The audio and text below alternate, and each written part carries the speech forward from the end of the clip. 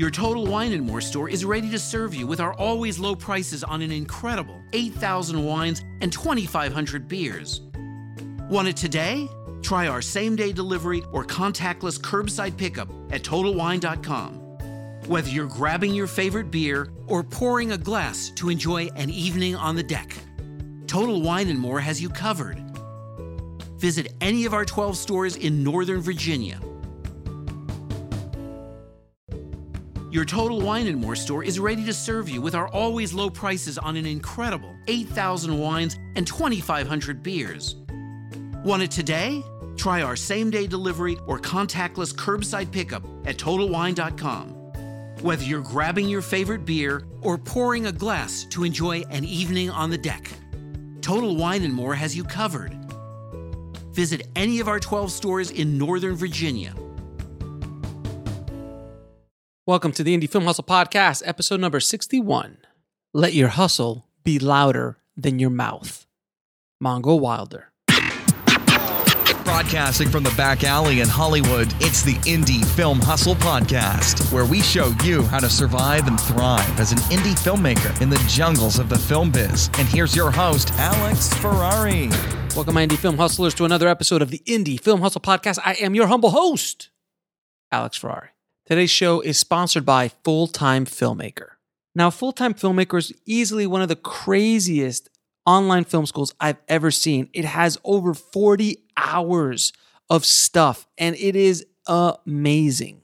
Whether you're just starting out or you've been a filmmaker for a long time, this course really covers a lot. It goes into all the equipment you should buy, the technical aspects of things, the creative aspects, as well as editing. So he has a full course on Premiere Pro, on Final Cut X, and then also goes really deep into the business of how to make money, steps to making money, sources of revenue, how much you should charge, all of this kind of stuff. It's really about building a business as a filmmaker, shooting a lot of different projects and making a business so you can actually then go after making feature films, television series, or whatever else creatively you want. You can actually make a living doing this. It's pretty amazing. So if you want to check out this course, head over to filmtrepreneur.com/FTF. That's filmtrepreneur.com/FTF. The show is also sponsored by my new book, Rise of the Filmtrepreneur: How to Turn Your Independent Film into a Money-Making Business. In it, I discuss how to actually create the filmtrepreneur model and how to make money with your film or films and do it again and again so you can actually build a successful career and business. So if you want to pre-order the book, head over to filmbizbook.com. That's filmbizbook.com. Now, guys, today is our AFM episode, our American Film Market episode, and today's guest is the managing partner of the AFM, Johnathan Wolf. Now, Johnathan was on the show a few years ago, but things have changed a lot in the film distribution business, as you guys well know. So I wanted to bring Johnathan back on the show to talk more about the new world of distribution, streaming services, OTTs, the impact of AVOD and SVOD in distribution, and how independent filmmakers can actually screen their films in front of hundreds of buyers at the AFM. So we go into a lot of things that we did not go over in our prior episode. So if you guys really want to get into what you can do at the AFM, which, by the way, guys, the AFM is a very powerful film market. It is a place where over $1 billion of business is done every year of buying and selling movies in production or finished product. It is still a very powerful force in the filmmaking distribution marketplace, without question. And if you've never been, you should definitely go. It's an education to go there just to see how movies are bought and sold and what people are looking for, really testing the marketplace. It's a really, really great education. And speaking of education, I might have mentioned this on the show before, but on Tuesday, November 12th, I will be moderating a panel at the AFM. I'm very honored to have been invited. It is a big honor to be invited to speak on the stage at AFM, and I am humbled to say the least. It will be November 12th, Tuesday at 2:30 p.m. The AFM also puts on an education conference. So there's tons of panels, tons of talks that go on throughout the market, which is really, really invaluable. If anything, it's worth it just to go for that alone. And of course, I will be doing some sort of meetup with all of the tribe, including filmmakers that have had dealings with distributor. We're going to sit down, we're going to talk, we're going to share our ideas and notes and see how we can continue to help that situation out. But we'll also I'll be walking around. So if you're there, reach out to me. You can email me at ifhsubmissions@gmail.com, and I'll see when we can get together. I'll be there most weekdays, not every weekday, but most weekdays. So it's going to be pretty amazing. But without any further ado, let's get to today's guest, Johnathan Wolf from the American film market. I'd like to welcome back to the show returning champion, Johnathan Wolf. How you doing, sir? Great. Glad to be here. Thank you so much for coming back on the show to talk all things AFM. So before we get started, I know a lot of people might not even know what the AFM is. They haven't heard your other interviews. So can you just explain to everybody what the AFM is in general? AFM is a film market. It's primarily where production and distribution companies license their films to territorial buyers from around the world, where they find the access to the marketplace. And it's also where producers and writers and those with packages come to this marketplace to find production companies interested in participating in that film. It's a mecca of film business. Yeah, and that's a real big point here, business, as opposed to, film festivals and things like that. Well, I wanted to ask you, you've come out publicly and said that, filmmakers really shouldn't submit to film festivals if they're trying to sell their movie. Why shouldn't filmmakers submit to film festivals if they're trying to actually make money with their film? Well, I think back up for a minute. We talked first about the difference between a market and a festival. Okay. And I think once we talked earlier festivals are cultural events for their community. Mm-hmm. The festival director is sort of like a museum curator, bringing works of art to the community for a short period of time that the community wouldn't otherwise get to see. Film markets are trade shows. This is where film is bought and sold and licensed and financed and eventually gets into the marketplace. And what happens when you bring a film into a film festival that's never been seen before, you risk reviews. The decision of when a film should be reviewed is something that's strategic. It's made by those involved in marketing. And sometimes the review is from a curated audience. If you have a horror film, you want to make sure that you don't have an audience of over 70s at the Palm Springs Film Festival watching it at 8 o'clock or 10 o'clock in the morning before they've had their first mimosa. You're not going to get a good review. So you not only decide when, but you also decide who's going to be in the audience. When you put a film in a festival, you lose control. You don't decide when it plays. As I said before, you don't decide who's in the audience. And then let's say in a festival you get an award, some notoriety, best actor, best something, and you're at a regional film festival. And then you start to use that buzz for promotion. The word buzz is something that we all know about, but we don't understand it so much in the wholesale side of the world. In the retail side, when there's buzz on a film, that buzz is built to a crescendo by a skilled marketing team that times that peak of buzz right to when the film is going to be released. On the business-to-business side, buzz also burns out over a period of time, so you have to decide when it's going to peak. If you're going to get peak buzz from being in a festival, you better be ready the day after the screening to capitalize on that. And what happens is someone screens a film at a festival. There are no buyers. There are no production companies there to acquire the film in the audience. And a few months later, they start knocking on doors. They're going to companies looking for distribution. And they said, hey, we got a lot of buzz. We got a lot of feedback on this film. It was all positive, won an award. And the person who sees the film doesn't know why 3 months after the buzz, they're still being pitched. Were others in the audience and turned it down? Are they the last person that's ever seeing the film? To get a film sold, you want to create an auction environment. You want to create urgency. And this is usually done at a market. Now, there are a few festivals where business is done. There's some business done at Sundance, though more of the deals there are closed before the festival than after. We can talk about that later. There's some deals in Toronto for U.S. theatrical distribution, and a couple others here and there. But for the most part, it's not where business is done. When you go to a film market and you say, here is a film that has never been seen at a festival before, we are premiering at the market, you get a full audience of buyers. Now, when I say a full audience, if you have 50 buyers in a screening at the AFM, you've got a huge audience. Our average audience is 26 or 27. If you're at a festival and had 50 people, you'd be crying. But this is the difference between a market and a festival. It's all about the business. It's all about the licensing of film and ultimately getting as much dough for the producer as possible. Yeah, I really rail against this whole lottery ticket mentality that so many filmmakers have, where their distribution plan is to submit to Sundance and hope that they win the lottery. And Right. as you as well as I know, winning Sundance does help, but doesn't guarantee. Doesn't guarantee sales, doesn't guarantee the number that they're looking for, and so on. But it does help. Getting into Sundance is a nice little thing. But that's such a rare lottery ticket thing, where this is much more business oriented. This is more strategic in the way you approach filmmaking, as you kind of should, depending again on what kind of film it is. Now, and I've been to AFM multiple times now. There are certain kind of films that are sold at AFM rather than, if our art house films sold there, is that black and white French New Wave film that was shot on a DSLR? Absolutely. And Okay. The art house films are sold mostly, a lot of them coming out of France Okay. and Germany. It's Okay. called the American film market, but there's still films from about 30 or 40 countries that are screened and sold at the market. And there seems to be more art films, as we would describe them, coming out of Europe than there are out of the U.S., partially because they get funding.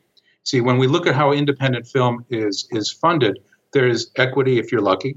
There's soft money if you're lucky, meaning tax rebates and supports like that. There's pre-sales, meaning you've sold the film before it's made and gone to a bank and borrowed against it. There's different pieces you put together like this.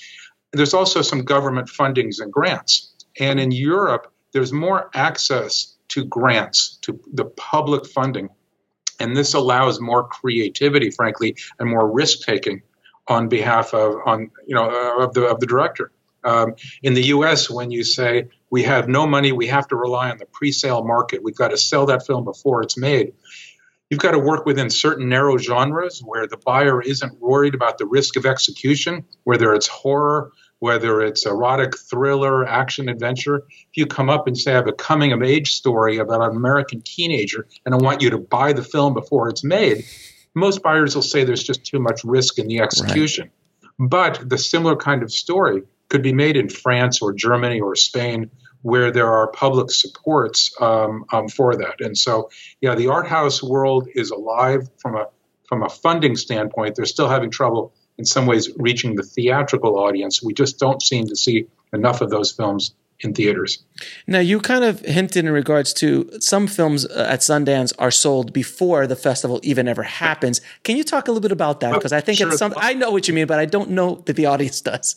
Well, here, the lottery ticket is actually being accepted to Sundance because every distributor wants to see every film that's going into Sundance before Sundance. When you hear about a deal being done at Sundance, I promise you, with all the lawyers involved and the complexities of cutting deals, they didn't do it at 2 o'clock in the morning. They celebrated a deal that was already done after the screening. They went to dinner and said, we have a deal. So what happens is the distribution companies frantically want to know what films are in Sundance. And the producers, along with their PR team or whoever is assisting them, as soon as they get that Sundance submission acceptance, they've contacted every distributor they know. This is going to be in Sundance. Do you want to see it? Nobody says no to that kind of screening. And it's pretty easy. Set up a couple screenings in a mid-morning, in LA, and everybody's seen it. So those deals are cut way in advance. Now, some may wait till the end. We're going to paper it, but we want to see the audience reaction. But really, for the most part, those are done. And that kind of myth was kind of started in the early 90s in the Miramax, we won't use his name, but in the Miramax days where, Steven Soderbergh literally showed in 89 Sex, Lies, and Videotape, and deals were made by, at a coffee table in Park City. And that's the thing where the myths came from, correct? Yeah, and I don't know on any specific film whether the deal was after the screening or the deal was 3 weeks before, but that kind of excitement about, the champagne flowing at 5 o'clock in the morning and everybody thrilled, and it's like the white pearly staircase came down from the clouds. It's great. But then when we look at film markets like the AFM, and the same thing at Cannes and Berlin, we have dozens and dozens of producers with packages ready to go, part of the financing. They need to sell certain countries to wrap out, to get the rest of the dough to make the film. And they don't know if they have a green light coming into the FM and they have one coming out. And they're down at the bar at the end of the market celebrating, not that they got into a festival, but they locked their funding. And there are dozens of films that come into the AFM without funding completed that walk out with it. And so each of these events is different. Festivals are very different from markets, and I'm just sort of highlighting one of those differences.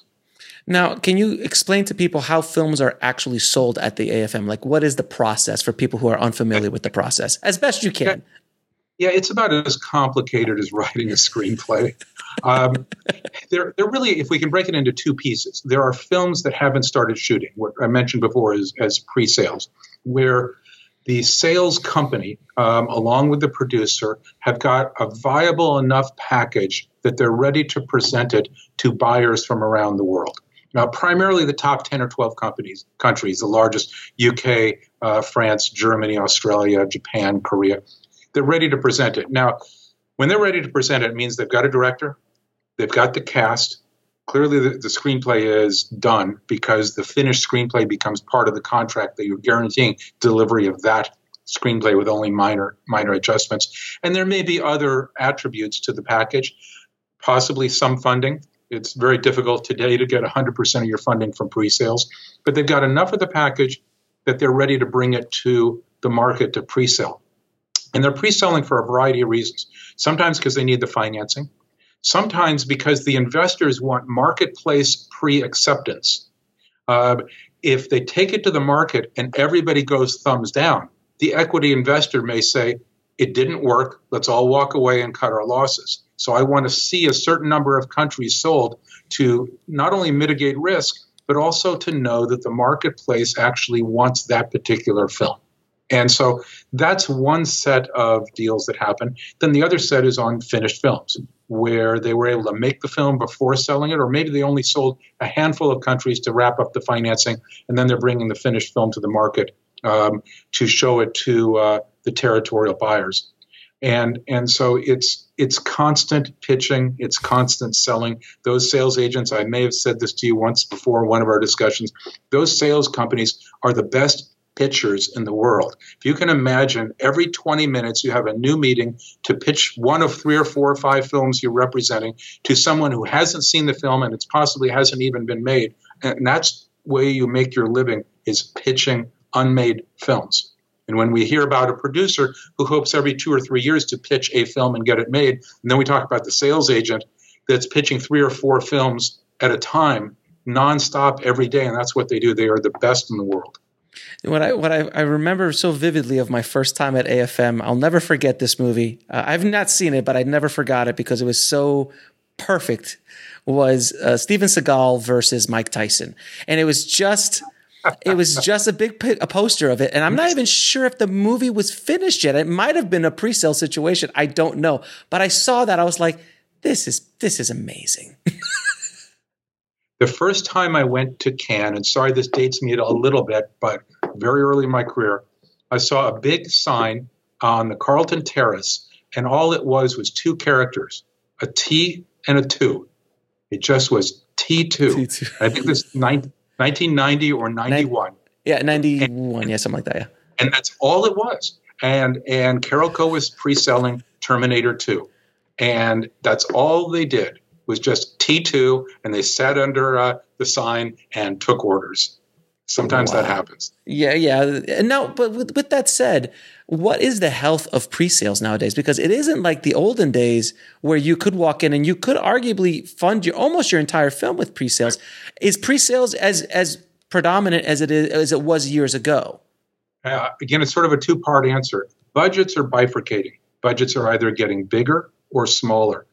10 years ago, you could have made a $3 million horror film, gone straight to Blu-ray, and eventually gotten your dough out of it. Now, if you make that film for more than $1 million, you're in trouble. On the flip side, I don't know if Monster could be made today. That you really need to have bigger budgets and bigger profile to get out there and reach a broad audience. So budgets are getting bigger and smaller. On the bigger budget side, pre-sale is a very, very important component of getting the film made. Absolutely, in almost every case. And when you say bigger budget, can you give a range? I would say in English language, 15 to 20 million and up. Okay. It starts when you're producing, and again, non-English language is different because the business models from Argentina to France are very, very different in terms of both their cost structure and guaranteed distribution in country. But if we're talking about American and British films, it gets very difficult to produce between 2 or 3 million and 10 to 12 million. Because as soon as you cross a certain number, you've got to go out theatrically, unless you're doing this, let's say, as a project for Netflix, where they have pre-bought the film, and essentially it's a Netflix production. And we can talk about the platforms separately, but if we look at the markets, it's not easy to pre-sell a $300,000 film. The buyer can look at that and simply say, there are lots of them coming forward. I'm not risking my company by waiting for the film to be done. When you're a theatrical distributor and you come to the AFM and there's 6 or 7 or 8 $30 million films for sale and you walk home with none, you might have empty slots in your distribution schedule a year later. So you need certain films and you need to take the risk of acquiring them early. When you look at a $300,000 film, it's almost exclusively for online platforms. You know, as a distributor, you'll have enough content.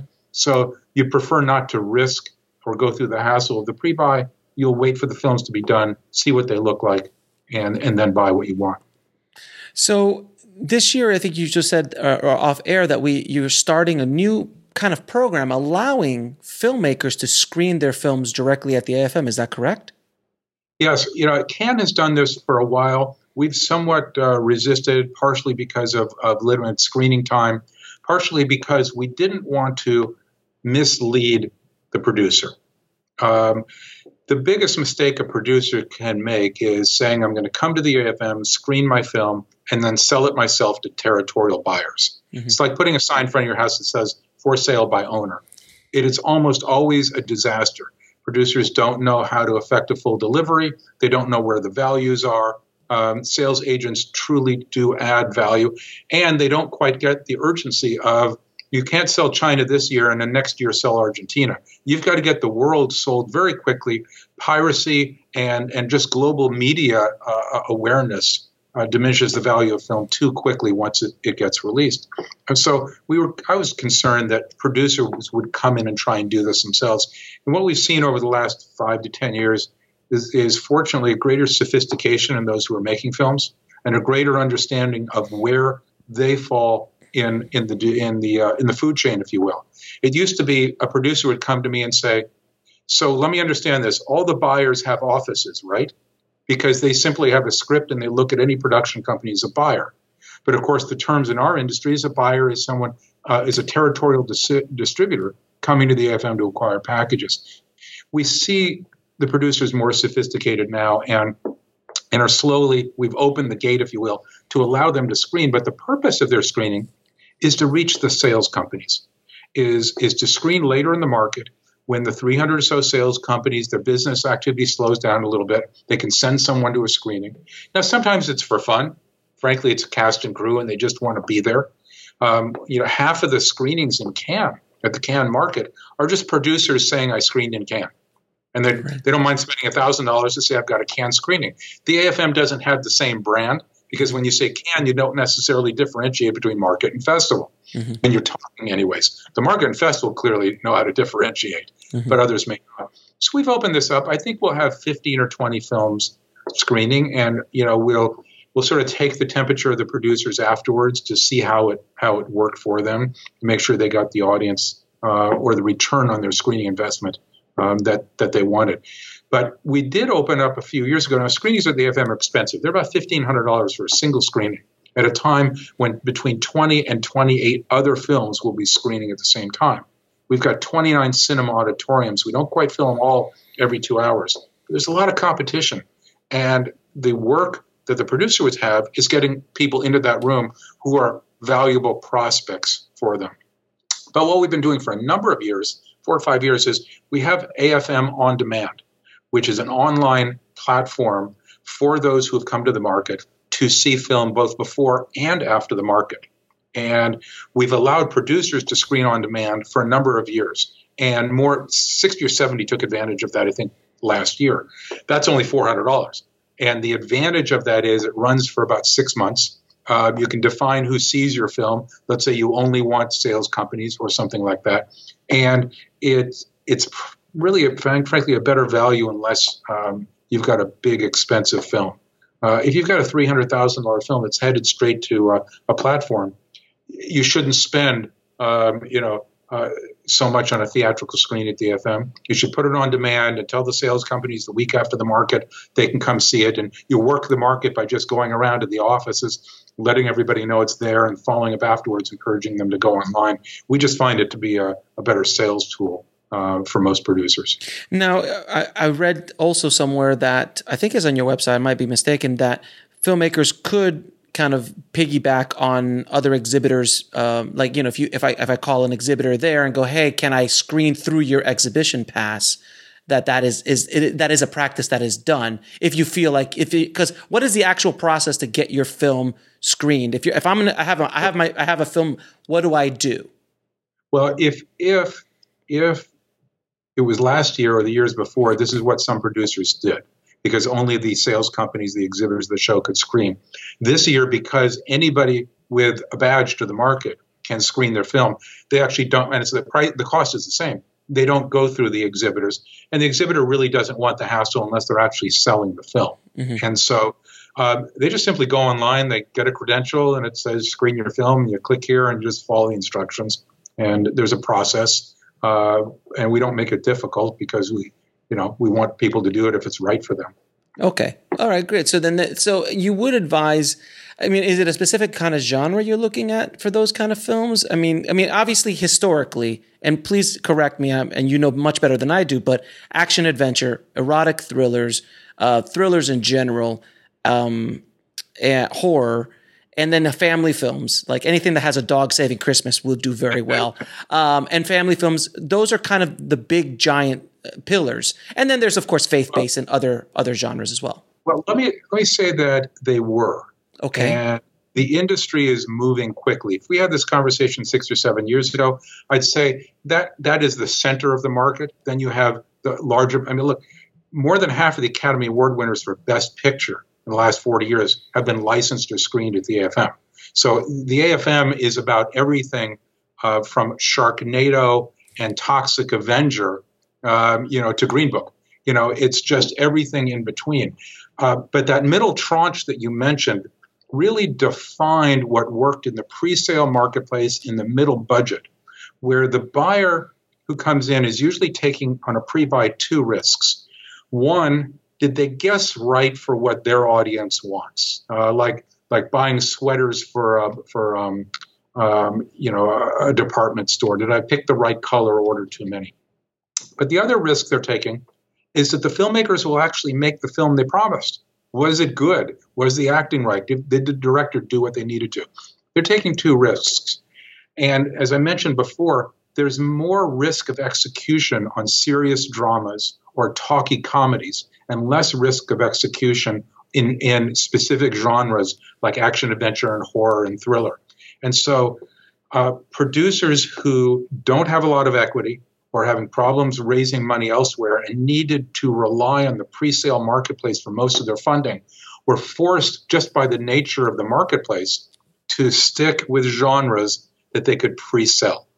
If they could pre-sell Brokeback Mountain, if they could pre-sell Green Book, we'd have a lot more of those kinds of films. But they're just too risky. The buyer wants to see the film first. So the genres you've mentioned have slowly melting a bit, or the budgets are getting so small that the pre-sale isn't a piece of that. Now, if you look at Expendables, I don't know which one Avi's on, is Expendables 44 or something, but this is clearly, you just say it's Expendables, here's the cast, and I'll show you the script when the film is done. And it's bought. You don't care about the execution. It's got a wide berth, and they're going to execute within that, and within a level the audience will accept. come up with a talkie drama, it's different. And so there's still some of that, but the budgets have either gone up or they've gone down. And have you seen, I'm going to be doing a panel at the AFM about micro-budget. And, have you seen as you were saying, they either have gotten really much more expensive or have come down. And I work with independent filmmakers on a daily basis. And I've seen budgets from $3,000 for a full feature that gets sold to streaming services and to. I want to meet that filmmaker. You can meet him right here. I made a movie I made my first feature for $5,000. I had a beautiful cast of friends here in LA who were all big. It was a dramedy, and we got a licensing deal with Hulu as well as sold it, self-distributed it as well. So it's doable, but so that you've seen those budgets, but then I see the budgets of 300,000, 400,000, 500,000 as well. So how have you seen the budgets really change, and what is that sweet spot for certain movies to actually have success at the AFM? Boy, I'm only going to give you a partial answer to this because the people who are on the front lines really know. Yeah. The fact is, first and foremost, if the film isn't going to resonate with its target audience, it doesn't matter how cheaply you made it. It's all about the audience. And if you're looking at the film business, with the emphasis on the word business, the first thing you do is face your audience. I mentioned before buying sweaters for a department store. If Bloomingdale's, the buyer, just happens to like green and puts a whole bunch of green sweaters on there and nobody else likes it, it didn't work. Those that succeed are facing the audience, understanding they want what they want.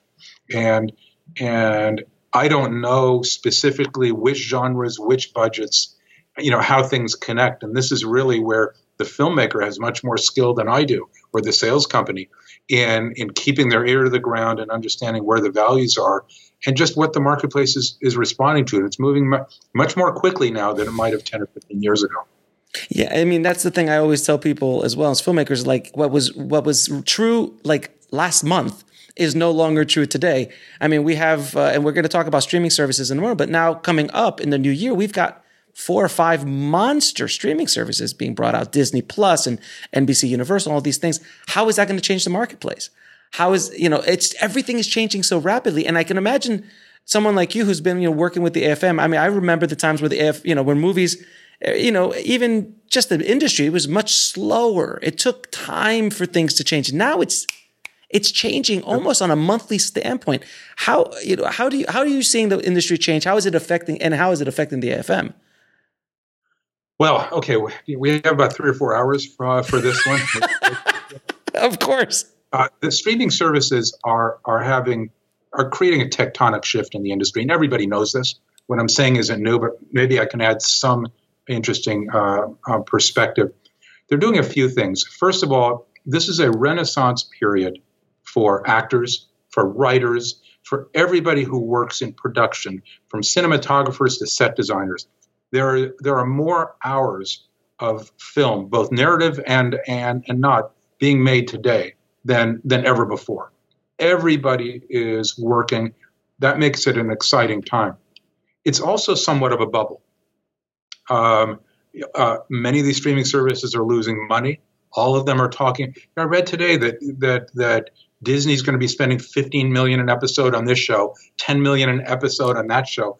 In the days of network television, when there were only 3 networks, even at today's dollars, $2 million an episode would have been a lot to reach 30 million people a night.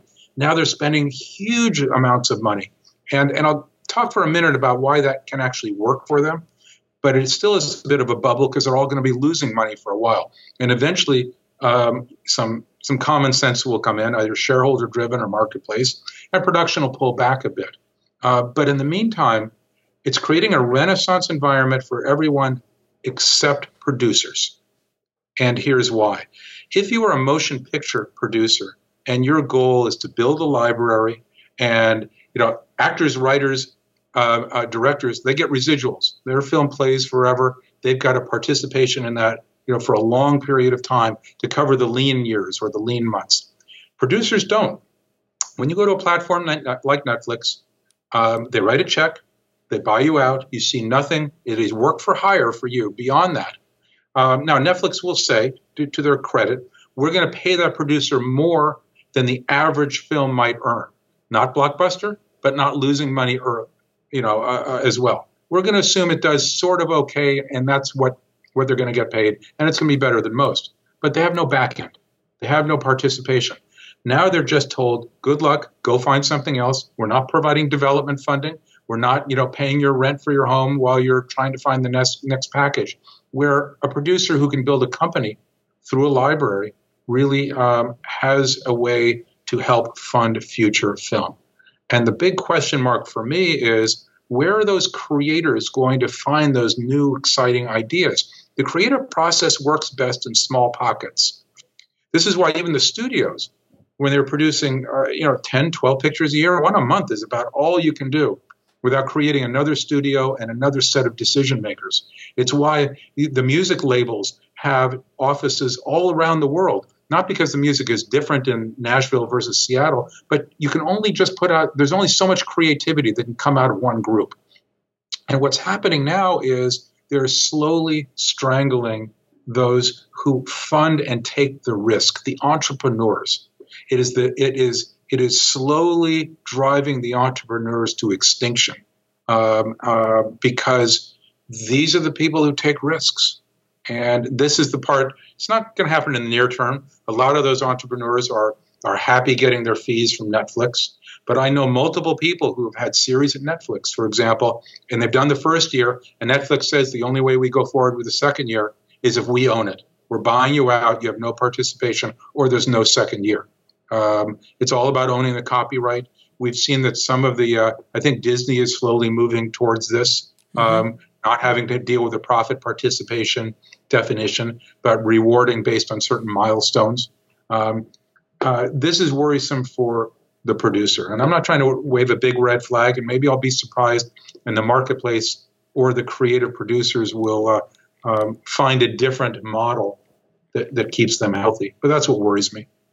The interesting thing about Netflix, because obviously Netflix was the catalyst of all this. They're the first streaming service. They're the ones that really kind of changed basically the way business is done in Hollywood at this point. I always say that the difference between them and like someone like Disney Plus is that Disney Plus or Disney is a very diversified company. Netflix is not. Their entire the only revenue stream that they have, the majority of it, other than a few T-shirts for Stranger Things that they might sell, is subscriptions. So Disney can take that hit and can lose money on Disney Plus for years because they have so many other ancillary product lines and things, and they'll make more money on the T-shirts off of those shows, that $50 million an episode show, than they will off the show itself. So they have a different business model. I agree with you. I think there is a bubble. I think sooner or later there's going to be one of these giants that's just going to pop. It's just going to fall.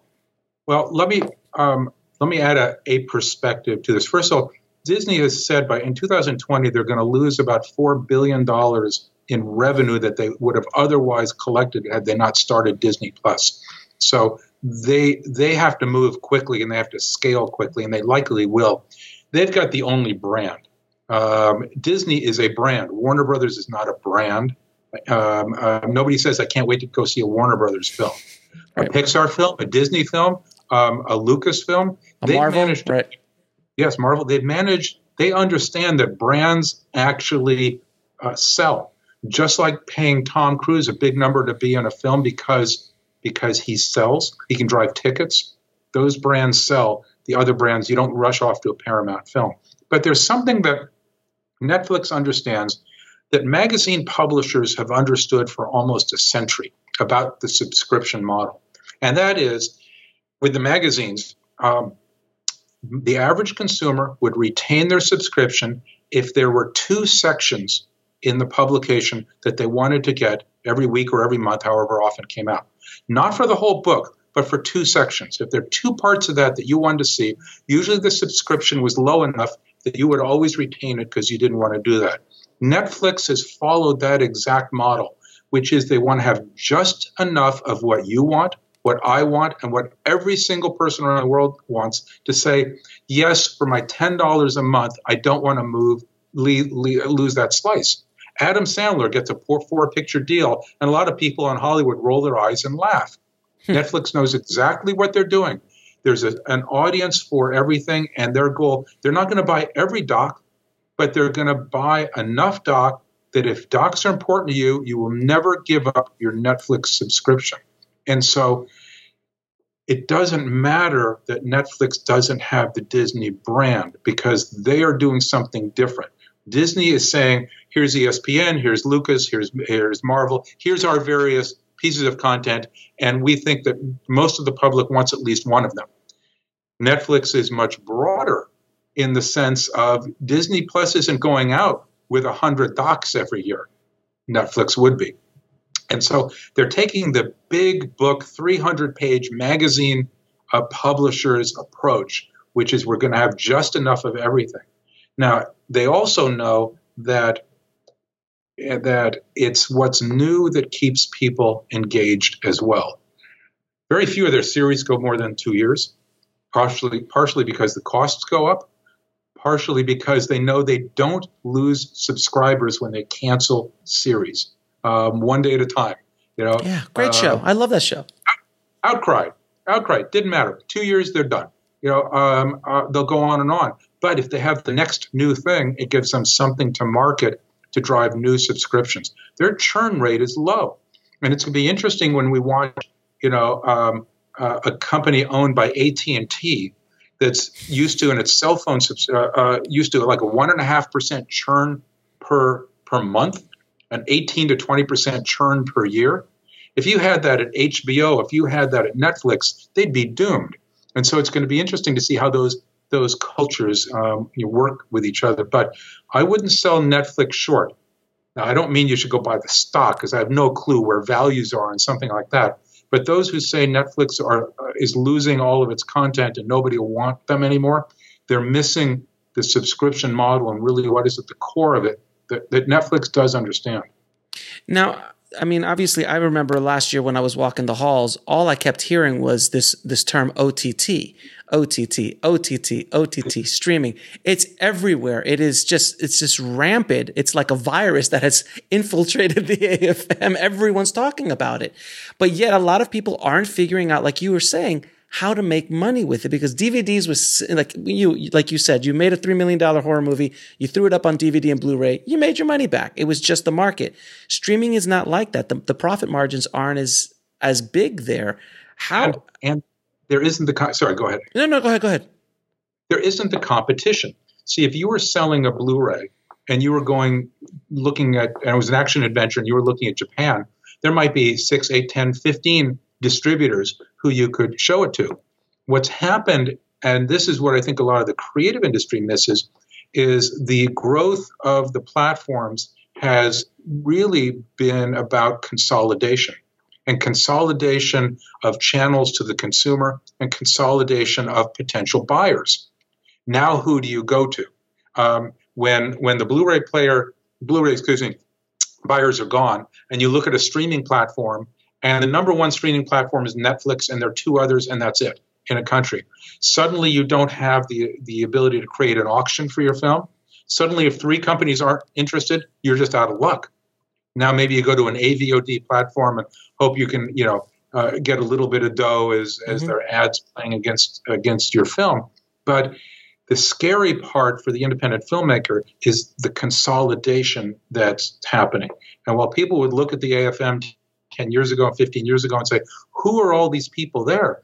They're frankly the ones that were funding the thousands of independent films that were made because they knew how to find their audience. And what I'm hoping for, and we're doing a session at the AFM called The Rise of AVOD. Mm-hmm. What we're hoping for is that there actually become what I'll loosely call independent platforms. When we push aside Netflix and Disney and Peacock and some of the others, who is out there saying we don't need 50 million subscribers, we need 5 million, and we're going to pick up the films that others don't want, and we have a marketplace. And I think ultimately what we'll start to see is a slow growth of independent platforms. And what I'm most hoping for is that some technology provider, maybe it's Apple, maybe it's someone else, comes up with the over-the-top app, which allows you to say, here are my subscriptions that I have. I have Disney Plus, I have Netflix, whatever it is, and it organizes everything for you in one place. The consumer needs simplicity. We have so many examples of that. We all listen to music digitally, but a CD has much better quality. We'd all prefer to stream films, but a Blu-ray has much better quality. We actually prefer convenience, and we're willing to give up some things for that convenience. And somewhere there needs to be that app on your television that allows you to access everything you have rights to in one spot. The reason I mention this is then that small app, that small distributor has a place there, and it can be found along with everything else. Which is funny you say that these small niche kind of over-the-top or streaming services are going to start popping up. I myself have a streaming service that's dedicated to filmmakers and screenwriters, and it shows movies about screenwriting and filmmaking. It shows other kind of content that's aimed at that demographic. And it's a full-blown streaming, Apple TV, everything. And I keep saying the same thing is like, one of the main core things I teach is to filmmakers is to understand your audience and to niche down, not to go broad. They can't compete with a studio budget. They can't compete with $20 million in P&A, but they can make the vegan chef movie, make that movie that is a romantic comedy about a vegan chef who meets a meat eater at a barbecue competition. And you make that movie for $150,000. You put a couple stars in it, but you can sell that movie to that niche audience. Would you agree that not only is the niching down of your projects a beneficial thing at selling at the AFM, but also for these companies and these streaming services like Cozy Flixes, for example, or what's that? There's a faith-based one as well, something else Flix. That they're literally like, I don't need to go after everybody. I'm just going to go after my niche audience. And that's important. If you compare it to the real estate industry, some people build big mansions in Beverly Hills, right, and some build apartments and one-bedroom condos. But when they start production, they start building, they understand the marketplace. They know how to reach the marketplace before they start. Too often we find with the creative producer, they make what's in their head and then afterwards say, now what do I do with it? You mean most filmmakers, basically, is what you're saying. And this is one of the things that differentiates the studios. The studios are distribution companies. They only produce so they can have something to distribute. Sort of like the oil companies. They're all refiners. If you said to ExxonMobil that we'll give you a steady supply of crude from now till eternity, you don't have to explore, they'd be cheering. Great, we're just going to keep filling our refineries. The only reason they do that is so they can continue to refine and retail. If you said to Disney, we're just going to feed you, a Star Wars every month forever, they'd shut down production because it's all about the distribution. And so the independent, and I'm exaggerating, of course, but the independent producer frequently is focused on the production side. There are two kinds of companies, film companies. There are distributors, there are companies that produce so they can continue to distribute. And there are companies that distribute so they can continue to produce. And those that distribute only so that they can continue to produce are usually following the owner, the principal's vision of production.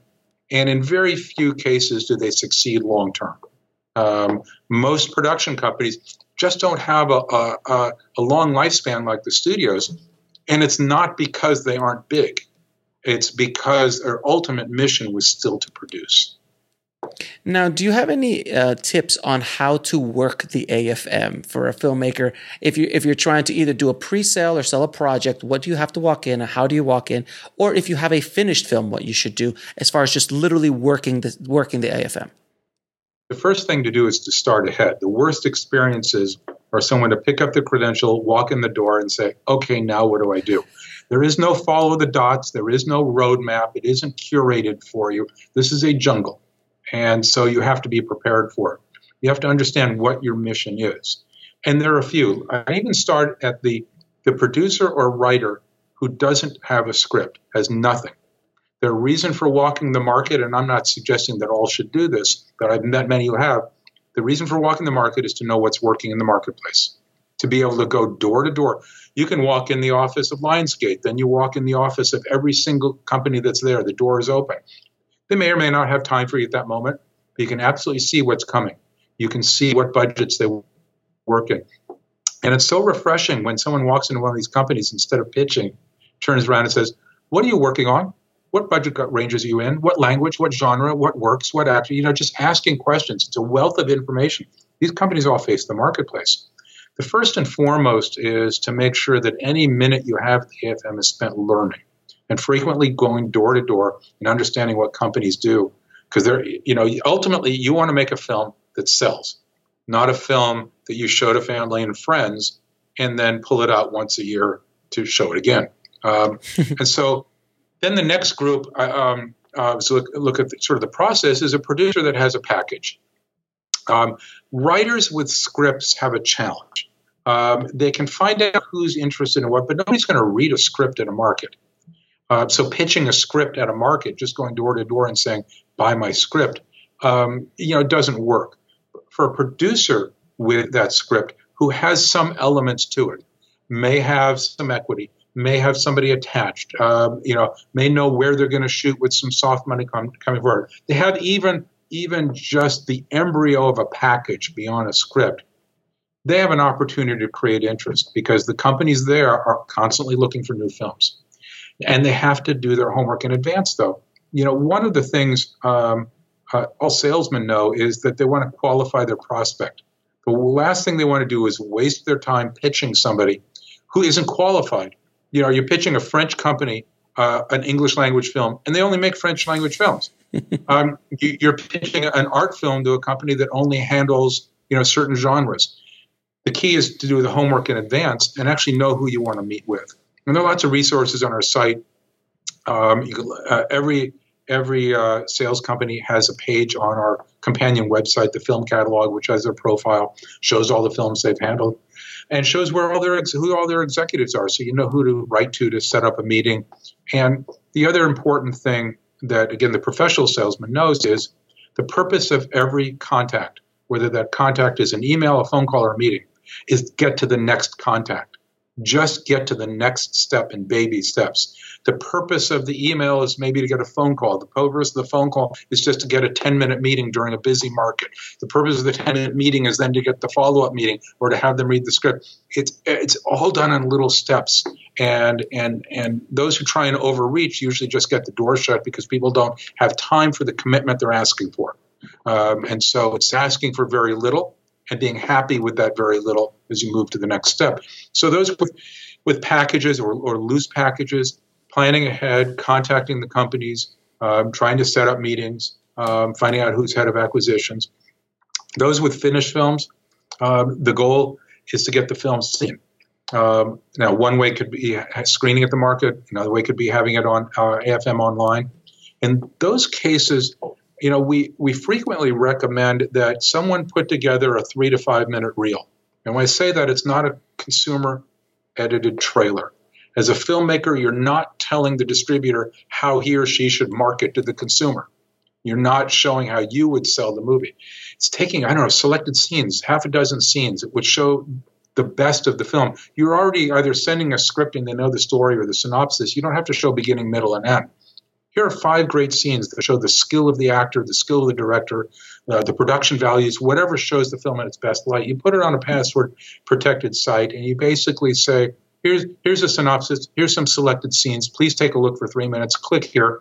Love to meet with you at the market. It's a finished film. Selling finished film has less risk for the person you're pitching because you're not asking for dough. You're asking for their time. You're asking them simply to look at the film and see if it's a good fit for them. So the pitch is very, very different. And you wouldn't suggest a screenwriter walking in with a screenplay going, hey, guys, I've got a movie. Can you fund me? No, but there are more than 1,000 producers at the AFM. Mm-hmm. Most of them actually aren't in offices. They're doing the things that we've just talked about.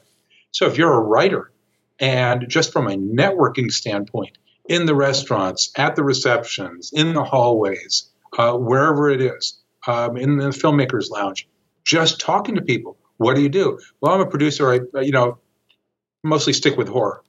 I'm a horror writer, and I just finished 3 scripts. That kind of connection. Somebody that doesn't have a big enough shingle that they would have known to pitch them or write to them in advance. Finding partners. This is a collaborative art form. If you played in the grunge world, a decade and a half ago, you were in Seattle. You had to go there. You have to go. If you're playing country music, you need to be in Nashville. If you're an independent film and you want to connect and find collaborators, you need to be at major events. Whether it's here, it could be at Sundance, it could be at other events, but you have to get out and connect. And what any other final do's and don'ts that you would recommend for the AFM in the current? Because I know before I know it's been slowly kind of being closed off. Before you could walk the pool, now the pool's closed off. Before you should be able to walk the lobby without a pass, now that's been closed off. So for people who are not aware, what are the do's and don'ts now that you can recommend for people coming to the first time at AFM? Well, those who haven't been there, the AFM is held in the Low Santa Monica Beach Hotel. It's a 350-room hotel. We closed the hotel for a week and a half. You can't walk in the hotel, as you've said, until after sundown, usually around 6:30. You can't walk in the hotel without a badge, but it's no different than going to any other market, whether it's the Palais in Cannes or the Martin Gropius in Berlin. You can't walk in the building without a badge. We used to keep the lobby open, but as the market's grown, we've found people who've paid dearly to travel from around the world, flown for 10 hours, gone through the indignities of LAX, and then they're standing in the lobby because a handful of actors came over with a bottle of water and an Uber and are occupying all the couches. And my empathy was for the person who traveled at great expense, who came to the market, who have a business mission, rather than locals who are already here in Hollywood. They're already here. They can already go knocking on the door. They can meet people everywhere. My empathy was for those who traveled. And so we just decided we needed to restrict access to the hotel to those who have a credential. And so if you're coming to the market, first and foremost, do your homework. Decide who it is you want to meet with. This is an appointment show. Half the connections are made by appointments for those that are in the offices. Don't pitch somebody without qualifying them. My best example is, if you ever walked onto a car dealer's lot, the salesman comes out, into the lot and starts right at you. I have the perfect car for you. It's red. It's a four-door. It's a stick shift. It gets low mileage. It's absolutely the best car for you, without ever asking who you are, what you're interested in, when's your budget, when do you tend to buy. That's the difference between someone who doesn't pitch for a living and someone who does. You qualify your prospect because the most valuable thing you have at the FM is your time. Invariably, I hear from people who are really angry because they pitched someone for 5 minutes, then asked that person, what do you do? And they said, I'm the intern. I'm here for a week taking messages and booking meetings. And they felt it was the intern's responsibility to interrupt their pitch and say, you shouldn't be pitching me. The blame game. You're a professional salesman. Sales is the highest paid profession in the world, more than lawyers and doctors. But it's business to business sales that most of us never experience and definitely don't know how to do. And this is what selling film is. It's totally different than selling sweaters at Bloomingdale's. But we think of it, many people think of it when they're pitching a film, I'm pitching it like a sweater. This fits on you. It looks great on you. Here's a big smile. Don't you want it? The business-to-business salesperson is explaining to the buyer how they will make money on the film, not how good the film is. I was once walking with a producer whose name I guess I won't say in case he gets pissed off. We were walking in Cannes. It was a number of years ago. I said, what are you working on now? And he said, just another piece of shit with Jean-Claude, meaning Jean-Claude Van Damme. He didn't care. He was going to make money. The distributors, the production companies, what they're most interested in is how this is going to be a profitable experience for them. First and foremost, the film being good is secondary.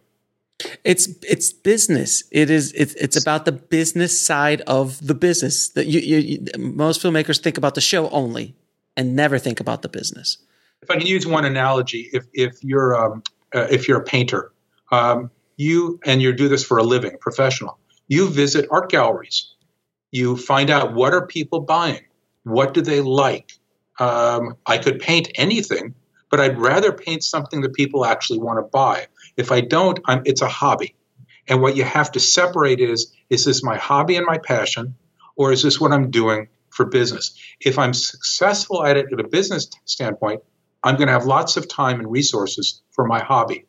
But if I only pursue my hobby, ultimately I'm going to be having to find a different day job. And professional painters know this. Filmmakers need to follow the same path.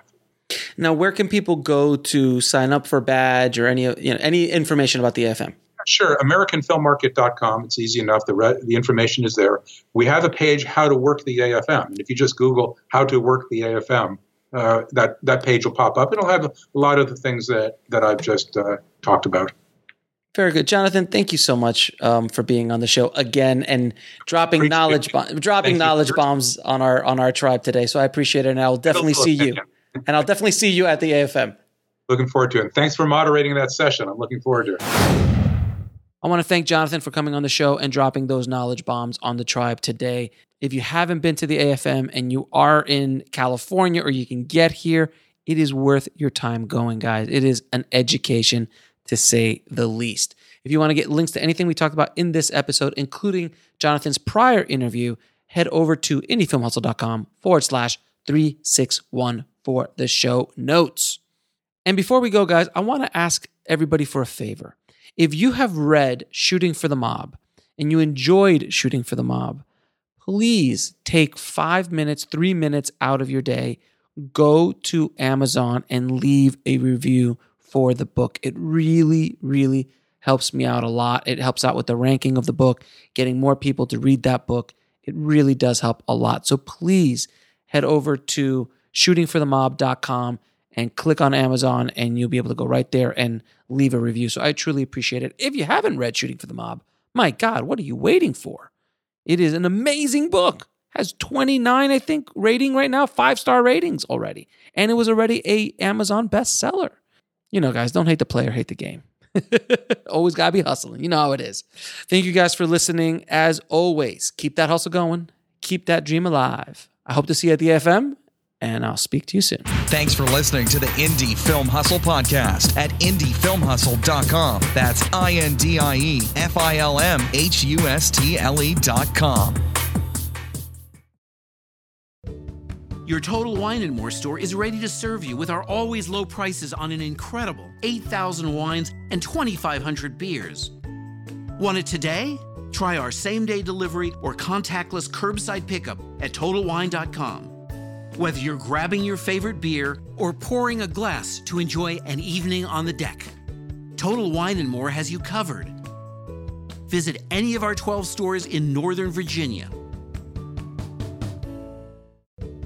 Your Total Wine & More store is ready to serve you with our always low prices on an incredible 8,000 wines and 2,500 beers. Want it today? Try our same-day delivery or contactless curbside pickup at TotalWine.com. Whether you're grabbing your favorite beer or pouring a glass to enjoy an evening on the deck, Total Wine & More has you covered. Visit any of our 12 stores in Northern Virginia.